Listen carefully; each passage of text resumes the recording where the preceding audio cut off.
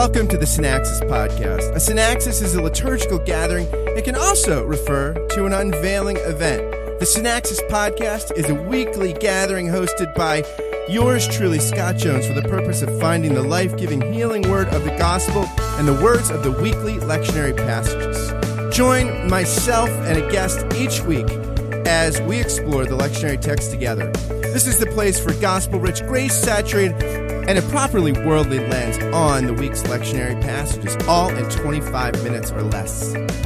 My guest is Mandy Smith, originally from Australia. She's lead pastor of University Christian Church, a campus and neighborhood congregation with its own fair trade cafe in Cincinnati, Ohio.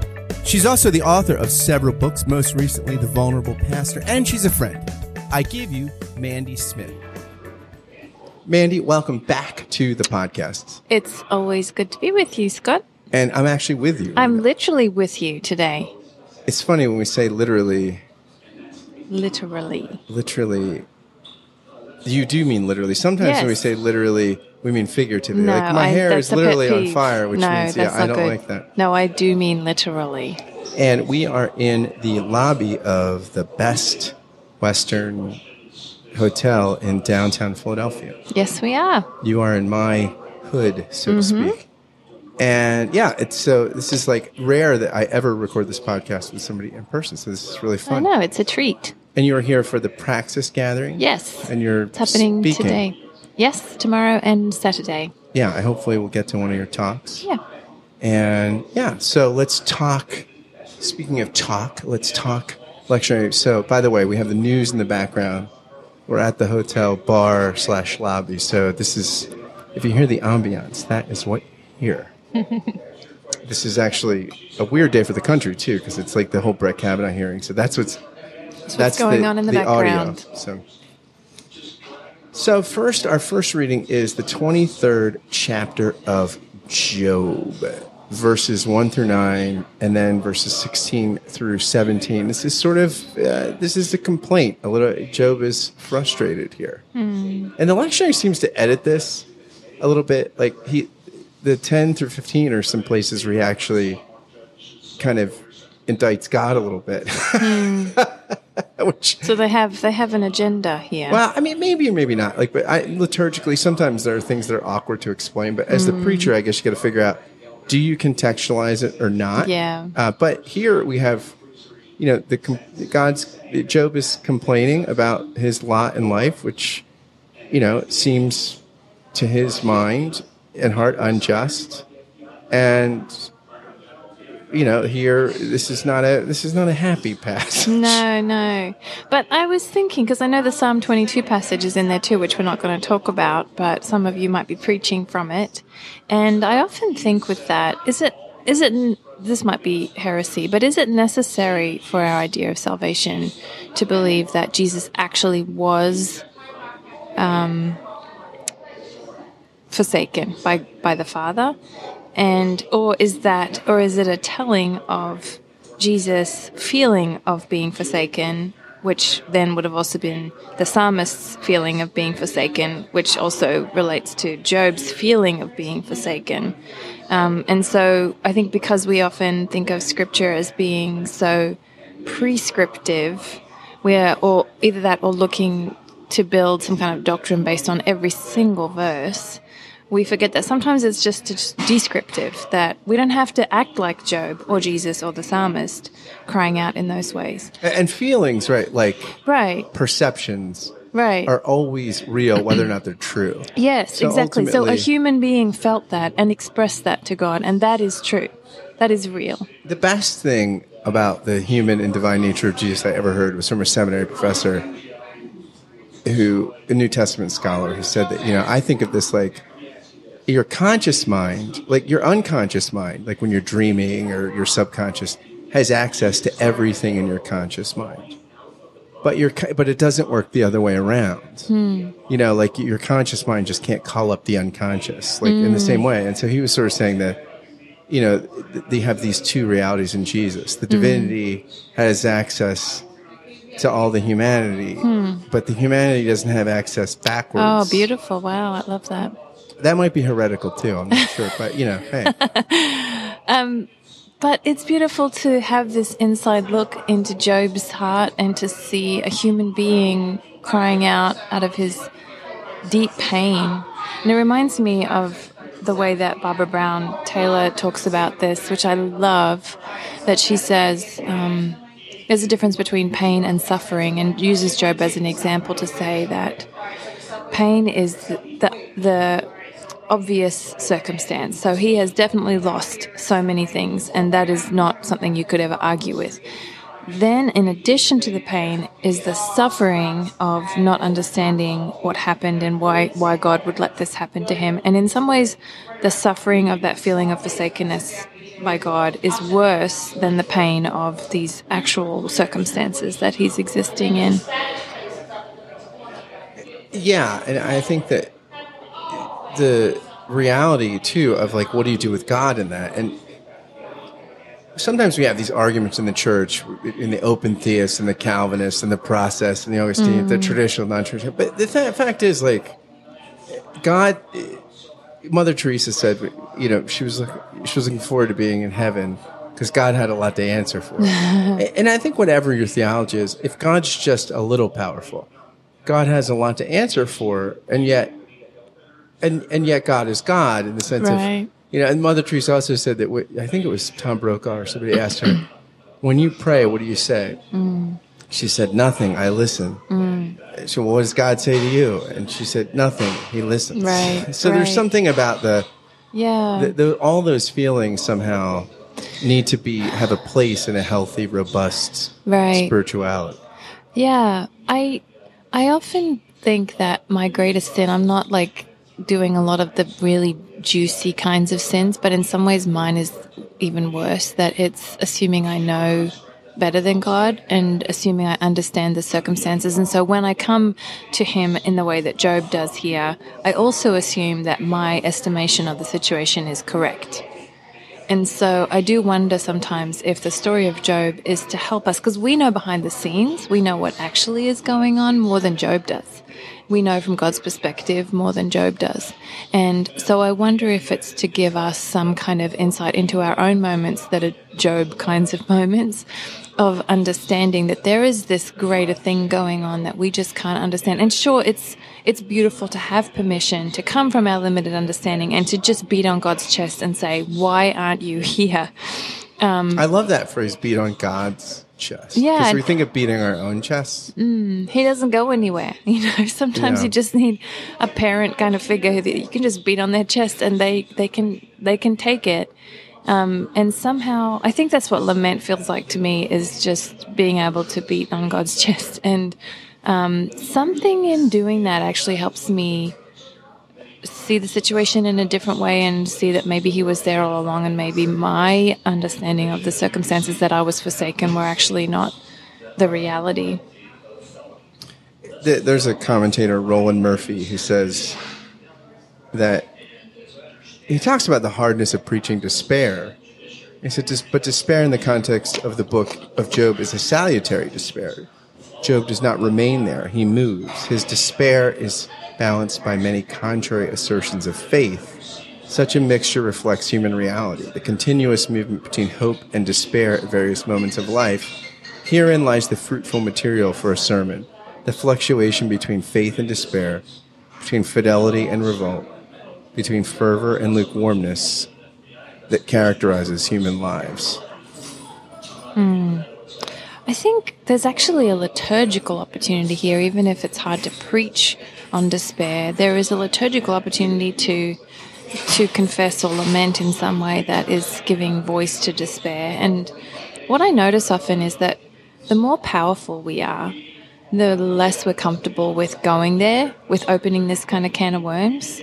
The more that people are coming from the margins, which reminds me of this passage from Mark 10 too, that the less wealthy we are in every meaning of the word, the more able we are to know the true death and resurrection story that we're a part of, that you can open that can of worms and it feels like an existential death to really confess everything that you think is falling apart in your life and in the world. And if Jesus' story is truly true, then we have to trust that that is going into darkness to come out on the other side, in a new way, not just in this like, we're not going to talk about that kind of way, just like trying to avoid doggy paddling at the top of a waterfall, like just let yourself go over the waterfall and you'll come out in a calmer place. You'll come out in a better place. But I think so many of us are just doggy paddling at the top of the waterfall, trying to avoid the despair. I have only one thing to do, and that's be the way that I am and then sink back into the ocean. I have only one thing to do, and that's be the wave that I am and then sink back into the ocean. I have only one thing. Speaking of the story of Jesus, let's talk Word of God in Hebrews 4, verses 12 through 16. This is one of those verses that I feel like it's a bumper sticker-ish verse, right? At least parts of it. The Word of God is living and active, sharper than a two-edged sword. But there's some deep stuff here about piercing us, and that doesn't get communicated in the bumper sticker. No. It's very often, the deeper stuff is lost, like most bumper sticker verses, And here you have this sense that before God and His Word were penetrated, no one's hidden, like Job right here. We're naked, we're laid bare. And then it says, but then we have Jesus, the great high priest. Like it turns a corner. I mean, Calvin has this great,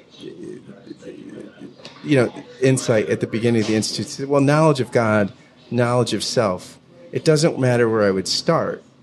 Like, I'll start with knowledge of God. That seems proper. But either way, if it's proper, you'll end up at the same place. If you really know yourself, I like that. You'll end up at God. If you really know God, you'll end up knowing yourself. But it requires this kind of tension that we have in Hebrews 4, right? Yeah. I love the tension between the naked and laid bare with the boldness. So on the one hand, that's an obvious tension, right? Naked versus bold. And I know a lot of people who are bold, but it comes out of a not knowing your nakedness. And I know a lot of people who know their nakedness, and so they're not very bold. But to both feel naked before the Lord and yet to also have the boldness is pretty wild. But also, this passage is one of my favorites, actually, because it... when we think about living in active things and studying living in active things, anyone who's ever set foot in a seminary classroom is going to know, you catch the living active thing, you bring it into the lab, you dissect it, you put it in glass jars and you put labels on them, and then you have studied that living and active thing. But of course, you've killed it in the process. But anybody who also wants to study living active things has the option to go into its natural habitat, which is a humbling thing, to just sit behind a tree and camp out for months and wait for it to show itself. And when it does, to just be ready for the chase. And it's the thing that is calling the shots and is leading the chase if we will just be up for it. And I love that choice between the two ways of pursuing this Word of God, letting it remain living and active. And then I was actually listening to this passage, which is how I often take in scripture these days. And it was almost like this, I don't know if I was half falling asleep at the same time, but it became this almost like apocalyptic kind of vision of like, okay, I'm chasing this living active thing in its natural habitat, and then it turns and it has a scalpel and it wants to do this surgery on me. So instead of me being this, lab technician with a scalpel doing the surgery on it, it wants to then turn and be this two-edged sword piercing to divide soul from spirit and joints from marrow, to judge the thoughts and intentions of the heart. And I think somewhere in this passage too, it talks about resting. And then here, the naked and laid bare passage just made me think of surgery, that we let this living, active Word of God do surgery on us if we will just sit still and rest long enough to be naked and laid bare before the work that Word can do in us, if we don't kill it and let it be living and active. So that's, I think that's a really rich, so it doesn't feel like a bumper sticker at all to me. It feels like this apocalyptic kind of a dream of this strange way of keeping up with a living and active thing that also can do surgery. Healing may be painful, but healing surgery to remove things that are not actually helping us to become living and active. Yeah, and what you're saying, because certain bumper stickers, they're capturing. It's like my friend and mentor Dal Gooder says. He talks about gospel reductionisms.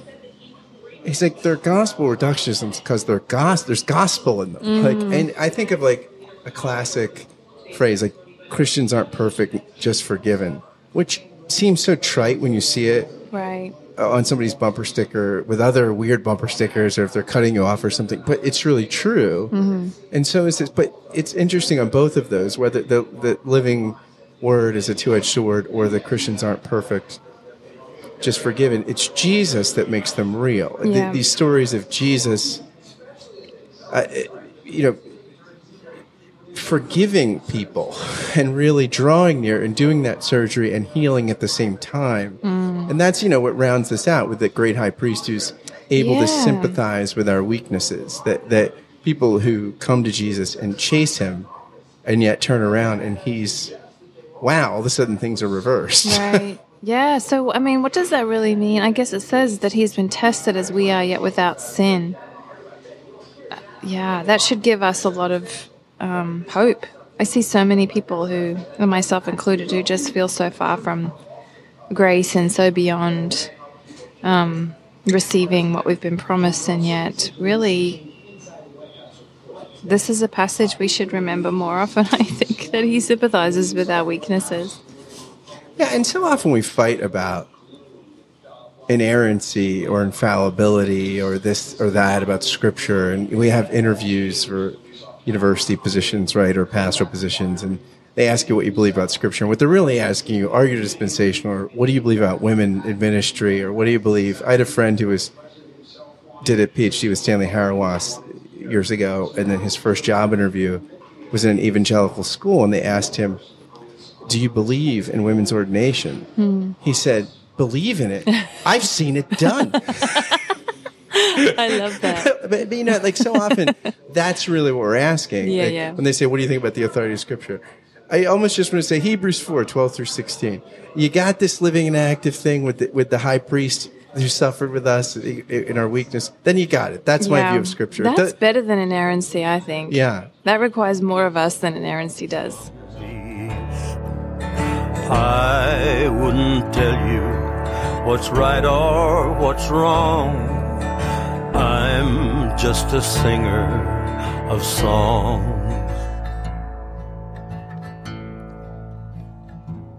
But I can take you to a city where a man was crucified. I can tell you how he lived, and I can tell you why he died.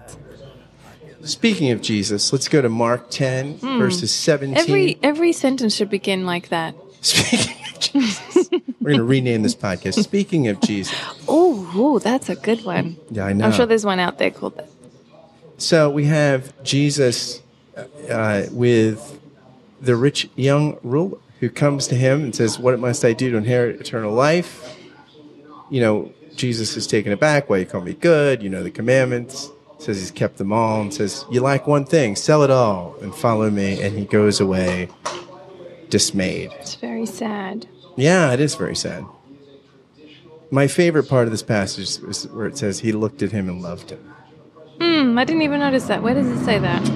Oh, yes, it does say that. Yeah. It's the only version of the account where it says that. Of course he did. He's Jesus.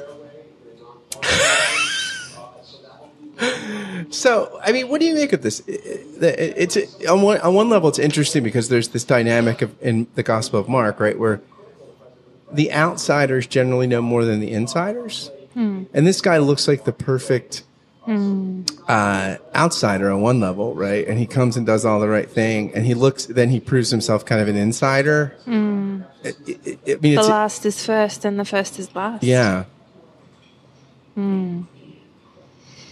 Yeah, it's just so sad because he's so close. And I couldn't help thinking of Job. I love the way that the lectionary actually juxtaposes things and makes you see a passage in a different way because you've read it alongside of another passage. And so it's so much better than proof texting, right? I think so. To like listen for like a harmony, like a symphony or something. Yeah, like, exactly. And see, oh, okay, well, so Job was in the same circumstance, and although he didn't choose to give it all up, it was just taken from him, but also he had great wealth, and somehow God still used that in his life. I dare say he entered the kingdom of God in some way or other, whatever that looked like for Job in his time.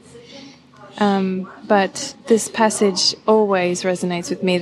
Truly, I tell you, there is no one who has left house or brothers or sisters or mother or father or children or fields for my sake, and for the sake of the good news, who will not receive 100-fold now in this age. Houses, brothers and children, sisters, mothers and children, and fields with persecutions. I didn't notice that until I read it today.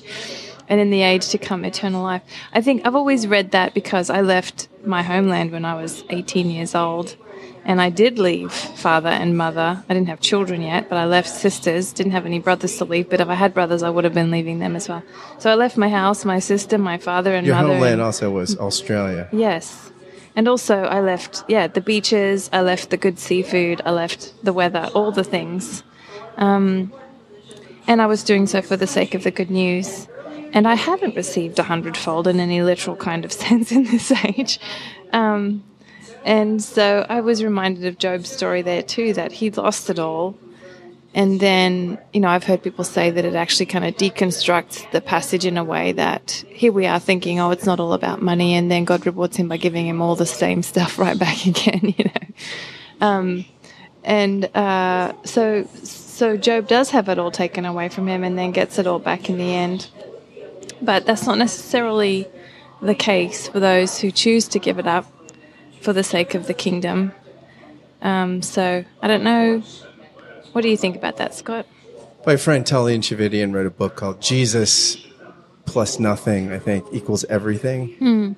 And so, Jesus, if not a rich man, a guy like this can't be in. And the fact that if you've left this for the kingdom, N.T. Wright talks about Jesus is the kingdom and the king. So even now they have it all because they have Jesus. So, Jesus is the, Christ plays in 1,000 places kind of thing. Jesus is that. Yeah. That's the only answer I've found in the last 20-some years since leaving all of that. Yeah. And then all the things in light of Christ, right? the things that like these moments here that are beautiful, where and then there's a commentary. It's actually a guy I know, Andre Resner. I don't know him well, but I know him a little bit. He talks about this passage this way. He says, the man's posture and question indicate the kind of humility and seeking that would seem to characterize the ideal disciple. He kneels before him. Good teacher, what must I do? On closer inspection, though, these pious gestures could be a smokescreen for a more selfish concern. The man's posture, Reverend addressed to Jesus in question, belie his desire to possess the one thing he had not figured out how to acquire on his own. Being rich and fastidious in keeping the commandments, and a ruler, according to Luke, the man had everything he wanted here and now. But what about later after life? How could he secure his eternal destiny? Be sure that it was as secure as his 401k. Jesus was this man's opportunity to take care of his eternal securities. And it appeared to be going well when Jesus couched the capacity to inherit eternal life in terms of keeping the commandments. For if that were the dance, then this man had been practicing the right steps since he was a child. He had earned eternal life by his lifelong ability to pull up his Torah bootstraps. Teacher, I've kept all of them since my youth. And then later he says this man's fatal flaw was that what he thought he owned, but even more how it actually owned him. Oh yeah. Actually, what he thought he owned, rather, but even more how it actually owned him. So this, it's not so much necessarily the wealth, although wealth often has an easier time owning. Although you could be a person not of means and be just as owned by the desire for means. Yes. I think that I remember a woman who was a missionary to people in an impoverished place, and she said, just because people are poor doesn't mean they're not materialistic. They still long for those things. And I thought that was really insightful, that we all, regardless of where we are, can still make that our God. whether we have it or we just long for it. But I wonder if Jesus just knew that was this guy's particular thing that was going to be his big challenge, and if he would have asked a different thing from different people. Yeah, and I think of, I just read an article by my friend Simeon Zoll. We actually talked about it in the Give and Take podcast about Luther's use of tradition and theology, and saying how for Luther, the essence of something was with how you used it. And the law, he thought, was misused when it was when there was an attempt to sort of build a ladder up towards God. And so here, this guy, he isn't lost by breaking the rules. He's lost by keeping the rules. And so the one thing it's interesting. The one thing he doesn't do is ask for mercy or say, Lord, I believe, help my unbelief. Right. He's not like the Syrophoenician woman. He's not like... He doesn't express a need for God because he's already got all the bases covered. Right. He's kind of like, look, I'm going to make a deal here. I'm the best deal maker. I mean, that kind of thing. And yet Jesus isn't judgmental. No, I love his response. He gives him an opportunity still to show his need for God. It's interesting. There's a tradition. It's a Zacchaeus moment.